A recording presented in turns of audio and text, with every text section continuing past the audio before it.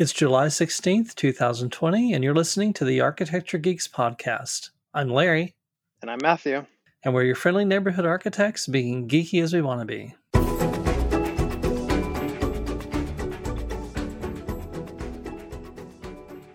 Welcome back to the podcast, everybody. Welcome to week 354 of the pandemic. I don't know anymore. I just kind of look out the window now and go, oh, look, it's another day and it's hot again. And it's the middle of July already. We're like freaking out. It's the middle of July. I think time has officially lost all of its meaning at this point. Yeah, I think so too. It's like, oh, wait, is it Thursday? Oh, it is Thursday. Oh, crap, we have to podcast today. So those little reminders to sort of keep you on track. But one of the things that's been interesting about this whole mess, I have to say, is that we are learning, COVID has forced all of us to, change our patterns and change our habits. And it's not just what we do personally and how we see family and how we talk to friends. It's to the point that it's changing the way as architects, how we interact with our clients. And it's from the initial meetings through design meetings and sometimes even community meetings. There's this whole change happening, and as firms are discovering that their employees can essentially work from home and effectively work from home, they're also discovering that, hey, not only can we work from home, but we can actually do all of these meetings and client interviews without actually having to be around the client. And I think that's a big change for everybody. Yeah, and in person used to be the way to go, just from building a personal relationship with everybody that's going to be that you're going to be interacting with. So today we thought we'd go over some strategies for meeting with new clients, reviewing designs with them both personally and virtually, and then some of the liability and limitations that may pop up while trying to pull a building together during these crazy times. Yeah, and let's face it, it's just nutty as all get out. Yeah. So I guess we can start with the obvious. Like, everybody has their chosen virtual platform that they've gone to these days, since we're all working remotely. You have your Zoom and Microsoft Teams are among many different platforms that people have chosen to migrate to. Yeah, I think James's firm uses Teams a lot now, but they also keep their Skype up and running for some reason, and it seems, which he hates. He hates Skype, but they seem to be using mostly, I think, Teams. And my few meetings I've done on Zoom, and I've got a colleague up in the Midwest, that they do nothing except Zoom. I don't think they even have approached using the Microsoft Teams yet. But yeah, there's a ton of platforms out there. So I think there's all sorts of opportunities to figure out, really how do you connect with people going forward. Everyone, I feel like, has had a different experience within the various stages of lockdown during the pandemic. But one thing I feel like we all have in common is we're finding out just how hard it is to meet new people during COVID. So I've got this question for you, Larry. How have you gone about meeting new people, clients more specifically? And once you have met these potential new clients, how have you met with them? How have you gone through your process with them? Ooh, so interestingly enough, the people that the new clients that have come along lately by referral. So I'm not going out there actively marketing to, obviously you can't go to a networking lunch no, you can do a virtual networking lunch, but there are not the opportunities to necessarily go out there and schmooze people the way they used to. So a lot of my work really has come from referrals, but I have had a couple of things happen, with prospective clients. Sometimes you can meet with them in person. You just have to be very cautious and careful. But I did do a meeting via Zoom. I did an initial meeting via Zoom, and it was the first one I had done and was completely freaky. I felt very uncomfortable, because I'm used to I'm used to being in their home and looking around and sitting down with them and chit chatting and really getting to know them. And it was very businessy, straightforward. What would normally have been an hour-long meeting took all of 20 minutes. And I got done and I'm like, I don't think I'm gonna want to do that again. that's just that's just weird. And now I did go. I had another meeting that was actually in person, but I went over to the potential client's house, and we both had our mask on, very careful being around each other, and we concluded the meeting actually outside on her back patio because then we felt we could take our mask off, we could stay far enough away from each other, but really kind of make that connection at that point. And that actually worked really well. So I guess some of it's just trying to figure some of that out. I know that I have a colleague, Karen, who works for a firm that has an office in Indiana and Ohio, and they were getting ready to do their first client. I guess it was the first project interview with a potential client, and we're talking, I deal with individuals, so it's a very personal thing, but they do typically K through 12 work, so they're doing all this school work, and those meetings tend to be very, certainly, for not intense, but you're talking about a larger audience. You're talking about a significant group of shareholders. Maybe very involved. Yeah, very involved indeed. So they are still trying to figure some of that out. I'm not sure if they've done the interview yet or not, but they have been doing a ton of Zoom meetings, to the point that they are actually doing community engagement meetings via Zoom. So they are connecting with their end users essentially. So we're talking the teachers, the parents, that sort of stuff via Zoom, and they actually go and they break out into meetings off to the side from the general meeting. So you can actually break out into little groups and conduct your engagement that way. So it's kind of interesting. One thing that I've found in doing larger group Zoom meetings has been, for at least for me, the challenge has been getting anything said to anyone, because it seems like one person at a time gets to dominate the entire conversation, and the 7 or 8 people around, usually the conversation is very natural, very free flowing if you're in person. But if you get into that larger group setting, it loses a bit of that because of just the nature of a Zoom call. One person's talking, and everybody else just kind of has to shut up and listen while that one person gets their thought out, rather than everybody just kind of talking with the group, and getting more of a group consensus, rather than just this very directed, very pointed kind of interaction that you get on a Zoom meeting. Oh, completely. I mean, I was on did a panel for Perkins and Will. Their office here in Dallas did a panel discussion, and I was one of 3 people, and then eventually 4 people who were part of the panel. And it was very much you really couldn't talk over each other because it was too disruptive. So yeah, you get very much, everyone says their one thing at one time, and no one talks over each other, and that sort of, weird. I don't know. It was just very, very strange to me. But I think that's the challenge, especially when you're doing these bigger meetings, is to make sure that everyone gets to have their say and no one feels left out. But apparently Karen's firm has really figured out how to do this, and so kudos to her. But I know that she is constantly on Zoom meetings. She actually emailed me. We were trying to connect, and she emailed me and she said, "Can we just do a phone call? Because I can't do another Zoom meeting." She's like, "I can't do Zoom anymore today." Oh no. Yeah.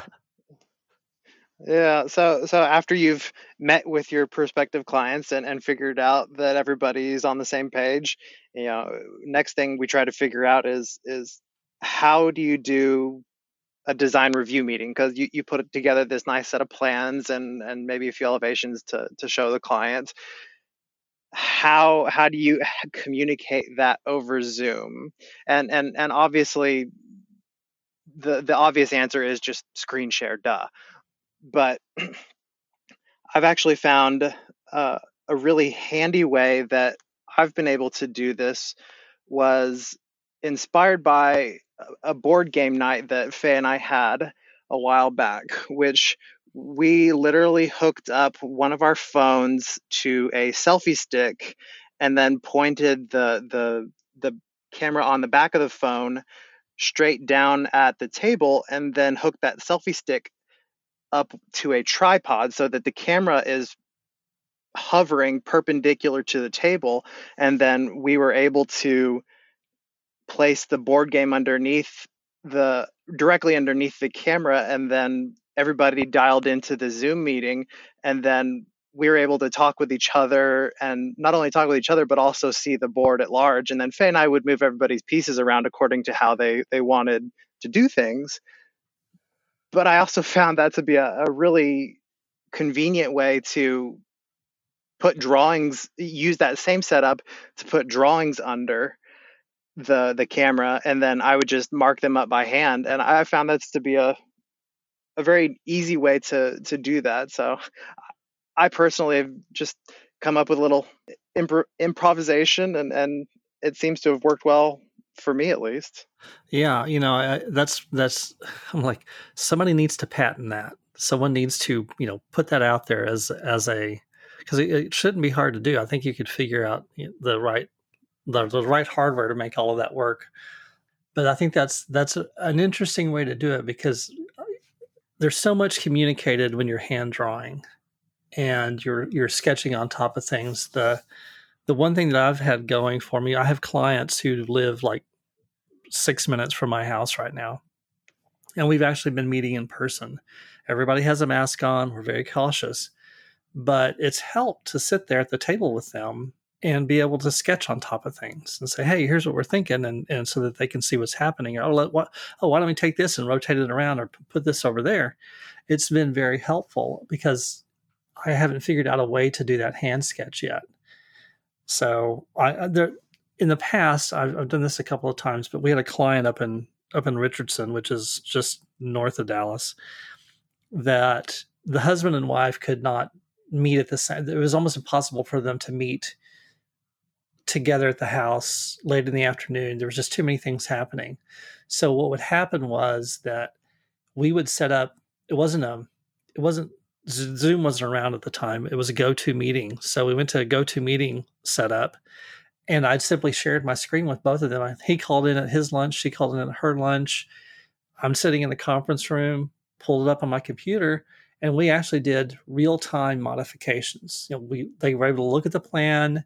They're like, hey, can we stretch that over there 6 inches? Or what if we stretch this over here? And it was really interesting to sort of do that real-time design with the client versus sketching something and sending it to them and getting a response back. It's sort of, in a lot of ways, it really was sort of hand sketching, I guess, but on the computer, if that makes sense. Yeah, I think so. But speaking of in-person meetings, this is something I've been doing, and a lot of people haven't been. They're trying not to meet with clients if they can help it, and there isn't really, for U.S. architects, there really hasn't been, or I haven't seen a protocol for client meetings. And for us, because you and I both do a lot of residential work, that means we're in people's homes, and that gets to be can be a very confined space, to be very, I won't say on top of each other, but you know what I mean. And an architect that I follow on Twitter posted this COVID-19 safety protocol, except he's in Ireland and I am not. So I pulled this thing out and I'm like, oh my God, this is genius, because the sheet actually listed out for architects who are going into people's homes what the architect behavior was, what the client's behavior needed to be, including, if anybody in your family is displaying any symptoms, you postpone the meeting. If the architect's displaying symptoms, you postpone the meeting. Hand sanitizing, the client opening any doors for you as you're going through so you don't have to actually touch anything. I mean, it was just interesting that someone had sat down and really thought this out. There's a architect, his name is Zeno Winkins, or Winkins, I'm not sure, because again, he's Irish, so I'm probably totally screwing that up. But anyway, he had put this list together, And it was really interesting because, like I said, we don't have that protocol here. I haven't seen anything that says to residential architects, hey, here's the steps you should follow, and here's the steps your clients should follow. But then again, I think we don't, as a nation, there are a lot of people who don't want to be told how to do it. They want to be told that they might have to do it if they want to do it, and they decide it's necessary for them to do it. So that may be why we don't have a protocol. I don't know. Yeah, I feel like every state is a little bit different just because the federal response has been somewhat fractured. And so yeah, I personally had a bit of experience with that when I introduced a contractor that you recommended to my parents. My parents are looking to build a mother-in-law suite at at the back of their house, and they have their drawings and everything's ready to go, and they're just looking for contractors. And I know I've had a little bit of difficulty helping them find a contractor because some just don't want to leave their house. And but we did eventually find a couple people who were, willing to come and talk. And the way we handled it, because my mom is immune compromised, we ended up putting these drawings on the driveway and anchoring them down with bricks, and then just pointing to the different. Everybody came into the meeting wearing a mask. We lay the drawings out with bricks on the driveway, and we all stood 6 feet apart outside. And we also scheduled the meeting for 9 a.m. because by noon you probably want to be inside, at least in Texas. A little bit, yeah. You definitely, by noon you want the air conditioning, yeah. Yeah. So taking all that into consideration, we were able to meet in person and safely discuss what they wanted to do without the concern of, oh, who's going to pass the virus on to who. And I felt very comfortable with the meeting. I felt very safe in the knowledge that everybody was doing the best they could given the circumstances. And nobody's tested positive, and everybody walked away okay. So I think we had some measured success there, at least. What about you? Yeah, for me, I do try to be particularly cautious. I do have a client who had, what kind of cancer? He had cancer. I can't remember what it was. It's probably been about 10 or 15 years maybe, but he is still in some ways compromised. I mean, there's just a concern that if one of them is going to get sick, it's likely to be him. So meeting with them, walked in the door, everybody had a mask on. We didn't get too close, and I had to go back and measure the house on the outside. This is because I've worked with them before, but I had to do some exterior measuring, and then I had to actually walk through the house to get to the backyard. And I did not hesitate. I mean, before I ever got in the house, the mask goes up. I try to not touch anything and walk straight through the house and out the back door. It was like, you just sit over there in your chair. I'm good. I'm going to, go do this. And the same thing when I was done measuring in the back, going back through. So you just have to be cautious of that. I think everyone has to really be conscientious about what am I doing and how do I make sure that my client or the potential client, they feel safe and I feel safe. And just follow, sort of common sense guidelines. The showrooms, when all this started and all the shutdowns started happening, there are showrooms that you cannot go into now without a meeting. They are not going to let you in the door. They're locked up as tight as can be. And you can't, used to be, I could just walk into any showroom when I wanted. But now you have to have an appointment and they're going to keep that door locked, which is fine. And the one showroom that I went into, it was mask and hand sanitizer. All the employees were masked. The clients were masked. So they had thought about this really. But even like the stone showrooms where you have to really walk the yard, and I don't know if you've had to do this before, Matthew. Have you ever had to like go slab picking? Yes, I've done that. Actually, for our house, we put new countertops in the bathroom. Yeah. Yeah. And you know how that is. Those slabs, they're not spaced far apart. Oh no, they're oftentimes right stacked up on top of each other. Yeah. Yeah, and I mean the I think one of the first times I ever went, it must have been 90 degrees, 95 degrees inside the warehouse. It was just disgusting. But even those stone showrooms, a lot of them are putting their slab selections online, so you can go online and look initially, and then make that time set aside. And say, okay, I want to see this, I want to see this, and I want to see this. So you can sort of minimize what you're doing. And most products you can find online anyway. But I still think at some point you actually have to go see it in person. Yeah, because material selection is I feel like a very tactile part of the design process. Like if you're really going to the detail of walking a client through all of these different types of carpet selection or stone or tile or whatever you're putting in the design, that's something that you probably want to feel. There's just certain qualities that you just have to experience, whether that be sound absorption or how it's going to feel against your feet or something like that, that you only get from going in person to see. Right. I think it's a very personal thing to make those selections. So there are times, well, like I tell clients, before you purchase that bathtub, you're going to go sit in it. You're going to have to go climb in it. You take your shoes off, climb in, lay down, because it's the only way you're going to know if you really like it. So there, yeah, I think when it comes down to materials and stuff, you can look at some of that stuff online, but ultimately, I do think you have to see it. So obviously, theoretically, you really can't do your finished selections virtually. But what can we do virtually? Or what I guess what can't we do virtually is what it comes down to. And the first thing I think of is a job site meeting. Not that I've had a lot lately, but I know you have a regular job site meeting, don't you, with the project you're working on? So I usually try to go out there once a week. But yes, one thing that you absolutely can't do virtually or online these days is go to your job site. And I'm currently working on a 60,000 square foot historic preservation project.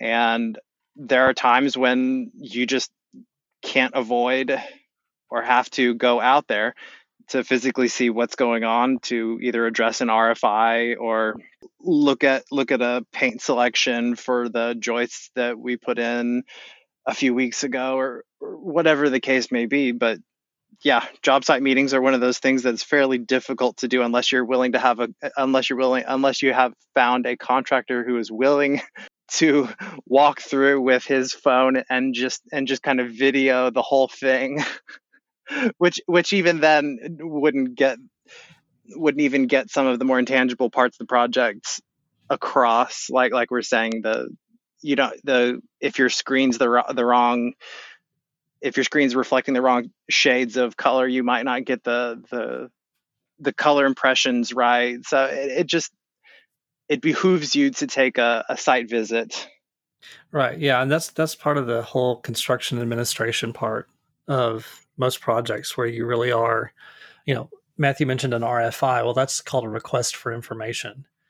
So those are things that you may have to go out and look at and just see what's going on really before you can answer the question. So yeah, it's it'd be great if the contractor would walk around with his phone, but I think they would look at you like you lost your mind. Just, you know, get in your car and get your butt out here.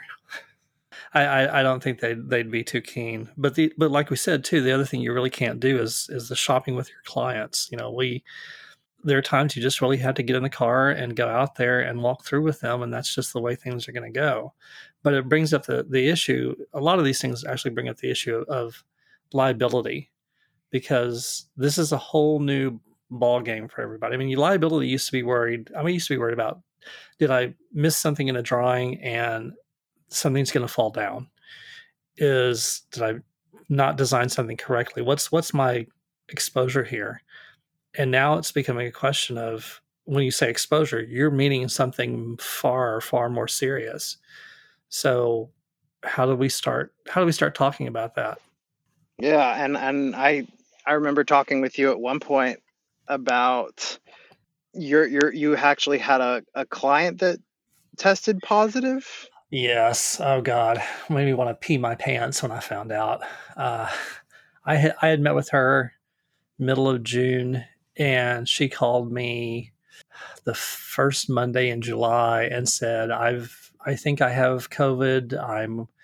I've been tested. I'm waiting on my test results. I'm like, oh, no, no, no, no, no. And sure enough, she messaged me back on that Wednesday and said, oh, yeah, I've got it. I'm like, oh, crap. Because I don't know, my first thought was, was I around her in a time frame that I should be worried about? And I started going backwards on my dates. I'm like, okay, it was this date I met with her. A week later, I had an antibody test that came back negative. She mentioned that her boyfriend gave her his cold on July 2nd. I'm like, aha, I know who she got it from. So I just one of those things I felt okay about, okay, so we know she's tested positive, but for me, it's at that point, I was close enough to meeting with another client that I went to meet with them and said, look, I need to disclose this to you. Here's what's going on with my client. Here's my situation. No, I don't think I'm positive. We're still walking around with our mask on and stuff. So we were fine. And they actually had a COVID-19 test about 4 or 5 days before we met, and they were waiting on results. But, it's one of those things of when it happens, you're going to have to take the responsibility to notify your clients. One of the contractors we've both worked with, I guess, have you actually worked with James? Yes, we've worked with him on a few projects, actually. Okay. Oh, that's right. That's right. Yeah. He had, I was talking to him one day, I think it was his cabinet guy had gone for a test because he was having all sorts of symptoms. And they were getting ready to have a job site meeting with the client on that Friday, and it was Thursday, and the guy was still waiting on his test results. And the only thing James could do was reach out to the client and say, hey, here's what's going on. It's up to you if you want to meet in person. We don't have to. Or if you want to meet out in the yard and we can all stay socially distanced and have the discussion we need to have. Hopefully they're going to come back with test results by the end of the day Thursday, and we'll know more on Friday morning. But yeah, he actually had to stop what he was doing and notify the client. Yeah, that brings up a whole nother level of responsibility and liability that I'm not sure anybody's really worked out how that all works in the courts, because you hear about architects getting sued all the time for one thing or another. It's a favorite target of mine, but I like to talk about how Calatrava gets sued in almost every country he builds in because something happens to a building of his or whatever, and somebody ends up unhappy with him, and then they sue him for it. So you hear about stories all the time about architects getting sued for defects in their buildings and everything. But now on top of that, if you meet in person and if you are going into people's homes, and you have opened yourself up to a whole nother level of liability and disclosure that we didn't have before. Yeah, I'm wondering how long before that starts getting worked into the American Institute of Architects, their existing contract documents. I did talk with an attorney here in Dallas. His name is Mitch Milby. He is, God, I've known Mitch, it seems like forever. And his focus is nothing but working with architects and contractors and working on these types of, anytime there's a lawsuit. If I was going to get sued for something, the first person I would call would be Mitch. I'd be like, okay, plunk your ass down in the chair and tell me how much trouble I'm in. But he had written a post on LinkedIn about force majeure, which basically says, what can you do in a contract that basically says, I'm not responsible for the delay because of force majeure. Usually there's an act of God, maybe there's a tornado, there's a hurricane, whatever. But apparently you're not covered for COVID-19. No one thought about putting the word pandemic in there. And you can't necessarily use that as an excuse for not completing the job on time.